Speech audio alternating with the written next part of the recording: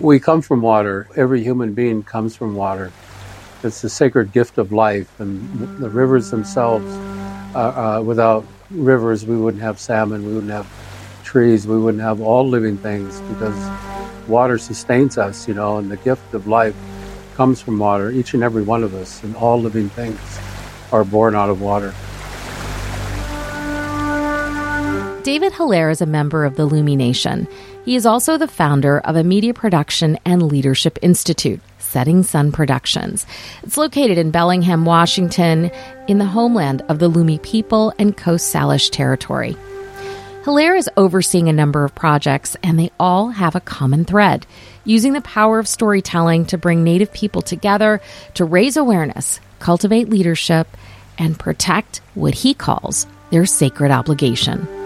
The inspiration of his work he traces back to his great-grandfather, which is where our conversation begins. My great-grandfather formed a song and dance group around 1900 because he's seen the amount of change occurring in our homeland here in the Salish Sea. So he took upon himself to go out and educate people about this place that we live in and what is sacred to our people and what is important for our lifeway. And it all ends up being about salmon, because salmon is central to our way of life. And he started that work in 1900, and the tradition's been carried on since then through today across 6 generations. What is the Salmon People Project? The Salmon People Project came up as a result of my being on the tribal council for the Lummi Nation and witnessing the change, the very palpable change in our people when salmon returned. And I could see it in the people's eyes. I could see it in the stories that were shared and the amount of teachings that were passed on from the old people to the young people that were helping with the harvest and sharing in the abundance of salmon in our community. So I decided to start documenting it with film, those things that occur to our people.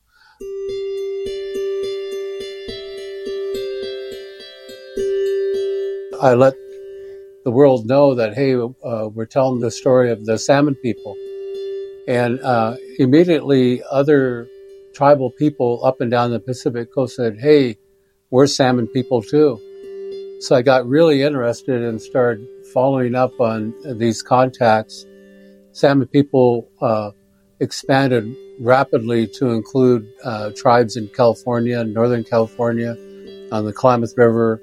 It included the Alba people over in the Olympic Peninsula who were successful in removing a dam from their rivers so that their salmon can return. And for the first time in, I think, 13 years, the Alba people are going to go fishing and be one with the river and the salmon once again.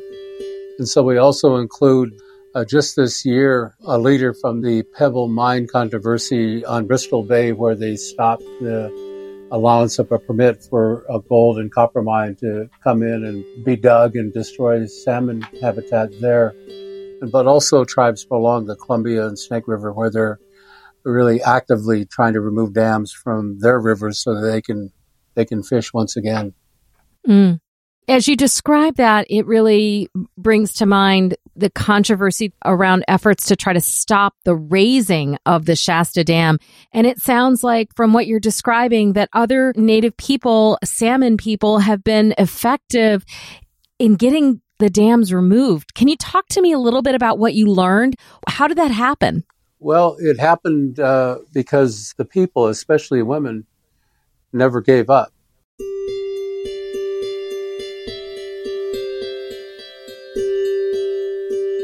Chairwoman Frances Charles of the Alba Nation, she spoke to our young people that we gathered. She said, it only took us 100 years, so never give up on what you believe in.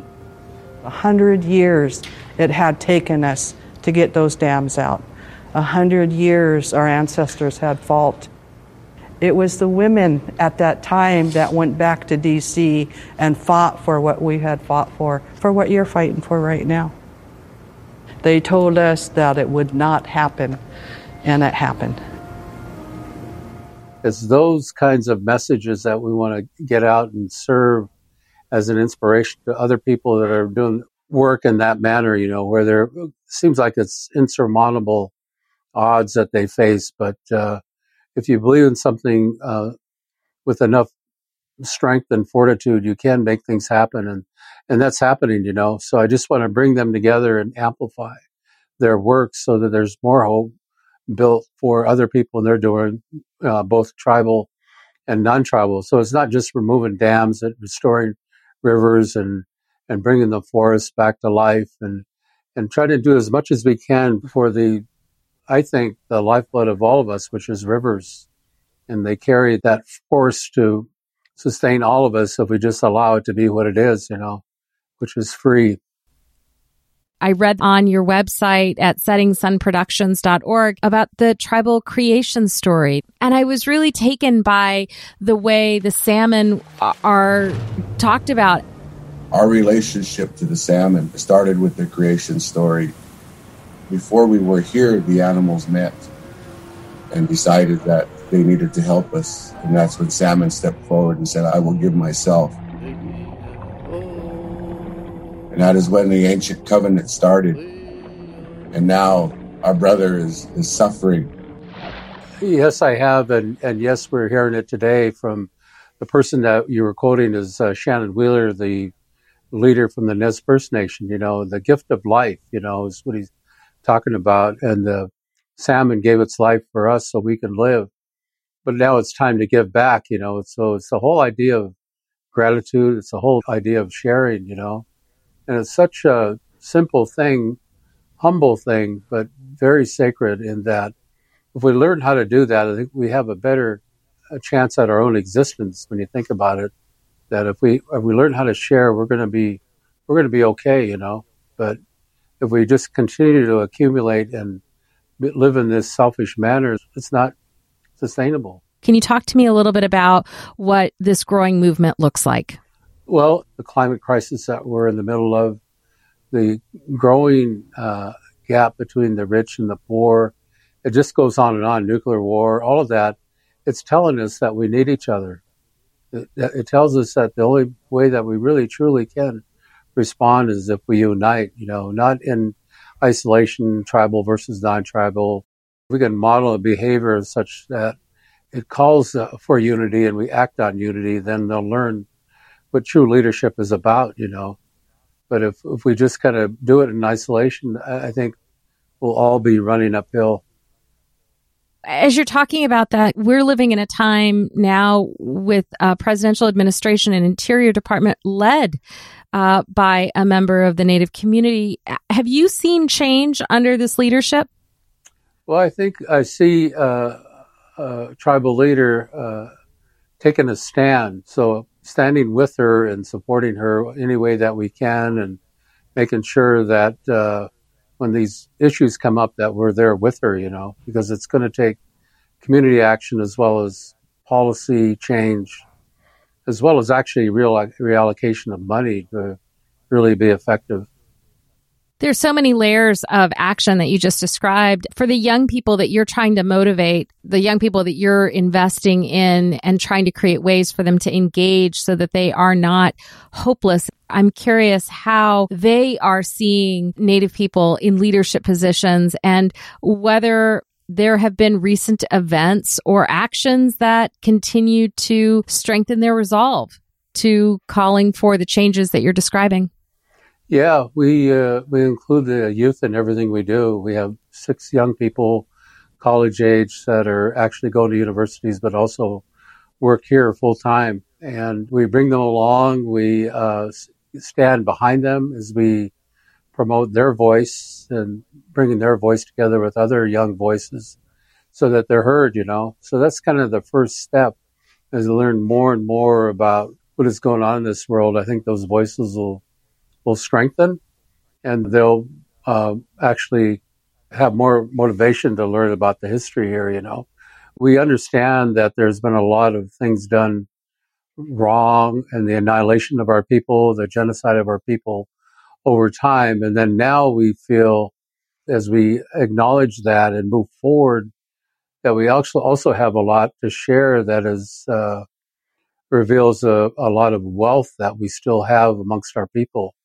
The connection with all living things, the practices of our indigenous values make us very wealthy people.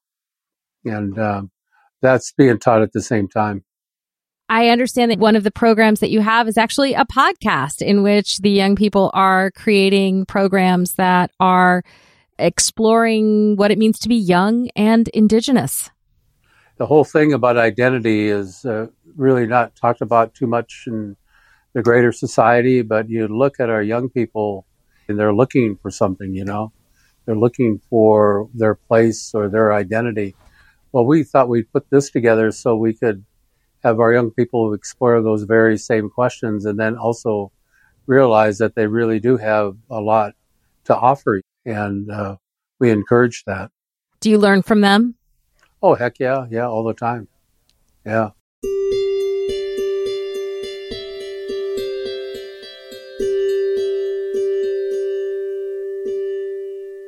Education's kind of like a ladder. But then when you think about with no salmon and no connection to the water because of lack of salmon, those stories and that wisdom, the opportunities to pass that on is diminishing. And so we see that's an alarm, the salmon's the miner's canary because of that, the time with elders, the time with family, the time with those fishers that really understand the water and the salmon and everything connected to the water. That's not shared as often as it used to be.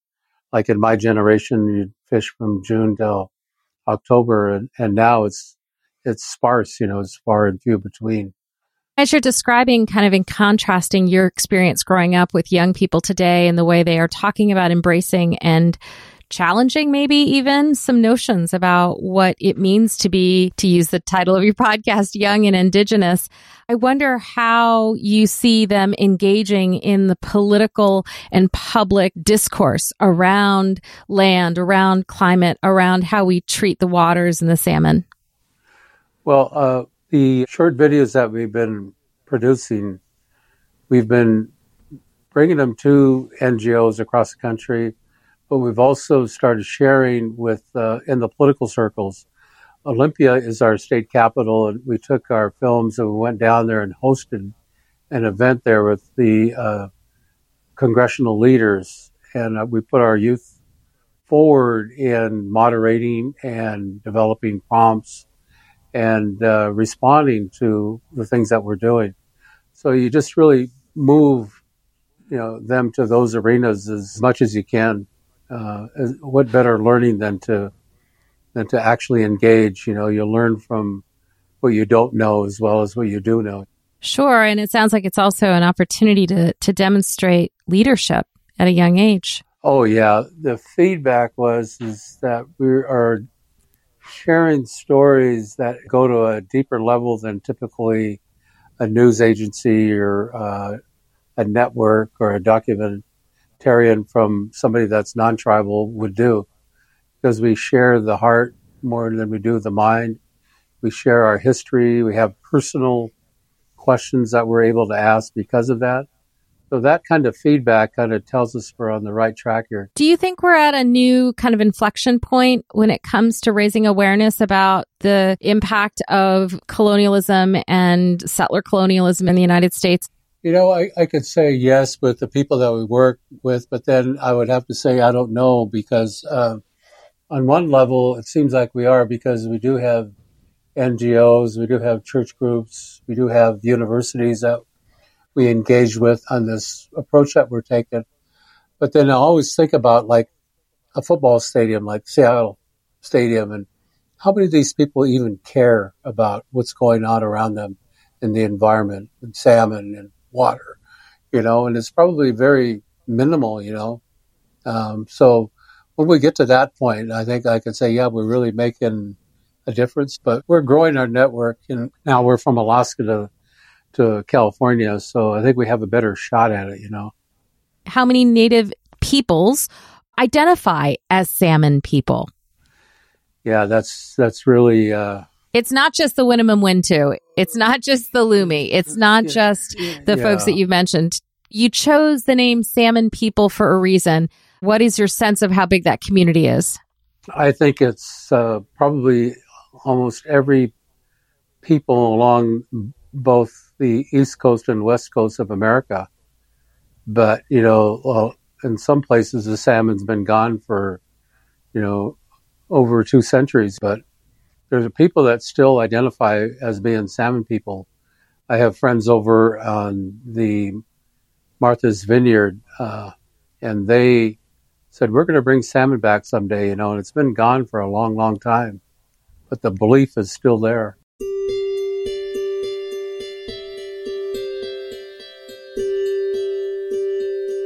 Up and down the coast, we're finding every time we go to another community, they talk about salmon. They talk about what they once had.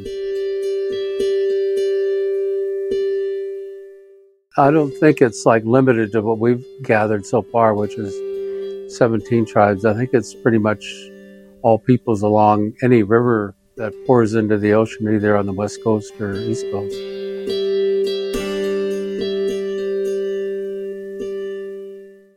Do you remember your great-grandfather, Frank Hillaire? No, he died in 1934, I think. And my dad sat on his lap, though. Tell me the stories that your dad shares with you. Well, he felt that my great-grandfather, who still didn't really speak English, he spoke our native tongue, but that he was quite funny, and he was quite entertaining, and he wanted folks to keep his fires burning, and that he was a spokesperson, and he was a singer and dancer that he shared with everybody, So Dad talked about that quite often.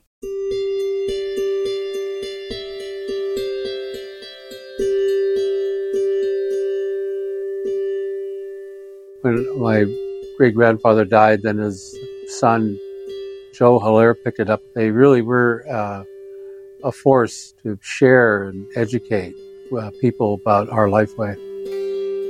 My calling now is to pass it on, pass what I'm doing on to the young folks. I feel very committed to ensuring that my grandson and his friends at work here pick up these responsibilities. So we always talk about treaty rights, but with those treaty rights comes a responsibility to protect and to share, and to give thanks, And if we start there, then we can argue with anybody on whatever terms that might be, whether it be political terms or social media terms. If we know and understand what our inheritance is for this place that we live in, then we can better love the work that we're doing. What is something that you encourage people to do? If we can stand together, we got a chance, but we can't give up hope on ourselves, we need to join together. And if we can do that, I think, there's hope in that, and we stand alone and we live in isolation. It doesn't look very good. But when I work with people of the same mind and they're not going to give up and they're going to share, I feel hope in that. You draw energy from them? Oh, definitely. Yeah. Yeah. I want to ask you about spirituality for a moment and religion. When you hear those two terms in the context of your world, what do they mean for you? Well, it's a practice, and our spiritual practices are in the winter, where we take this journey inward, and we do that in the smokehouses throughout the Coast Salish territory, and the songs that we sing, and the time that we spend together, and the ceremonies that we practice. All is for our inner being, our wellness, and we draw from each other that the spirit of our ancestors, because that's what they did, and it's that belief that sustains us. So we have that, and it's not a religion; it's a practice. There's no organized religion in any of that. Your connection to the spirit is for you to know and understand, but you share that understanding with others. And as you describe kind of the beliefs and the way you belong to each other and the rituals, it sounds like they are important threads that hold your community together. Oh, definitely. Definitely. Been going on for a long, long time. It wasn't allowed. It was outlawed at one point back in my dad's generation. So I didn't live it, but my dad talked about it somewhat, They knew that, this termination was occurring, on all fronts, whether it be boarding schools or outlawing spiritual practices or stopping people from fishing. It was an onslaught. When you would hear those stories, how did they make you feel? Growing up, then you begin to understand your own being.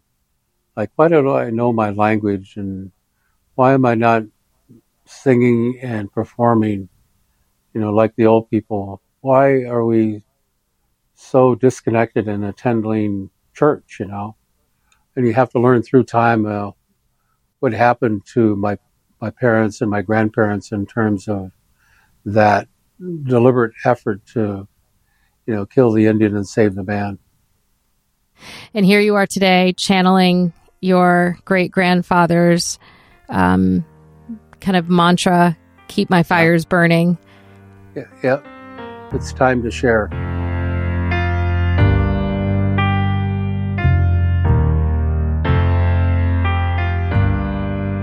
David Hillaire is the executive director and founder of Children of the Setting Sun. The organization includes the Salmon People Project and Children of the Setting Sun Productions.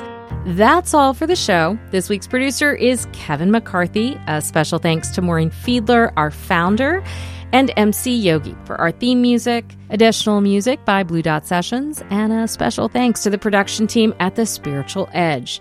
To learn more about this week's guest, visit the show notes at interfaithradio.org, and there we'll have links to the documentary, A Sacred Obligation, as well as links to David Hillaire's group, Setting Sun Productions, if you'd like to learn more. You can find our podcast on Apple Podcasts, Stitcher, or really the podcaster of your choice. Just search Interfaith Voices. And while you're there, help us out. Leave a rating and a review. It helps others find us. As we wrap up this week's show, we are looking ahead and would love to know what show topics or ideas do you have for an upcoming episode. If you have an idea, I want to hear from you. Email me at amber@interfaithradio.org. That's Amber, AMBER, @interfaithradio.org. Inspired is a production of Interfaith Voices. We're a nonprofit, and we rely on the generous support of our listeners to bring you this show. Wherever you are, friends, I hope you are safe, I hope you are well, and I hope you stay connected. I'll see you next week.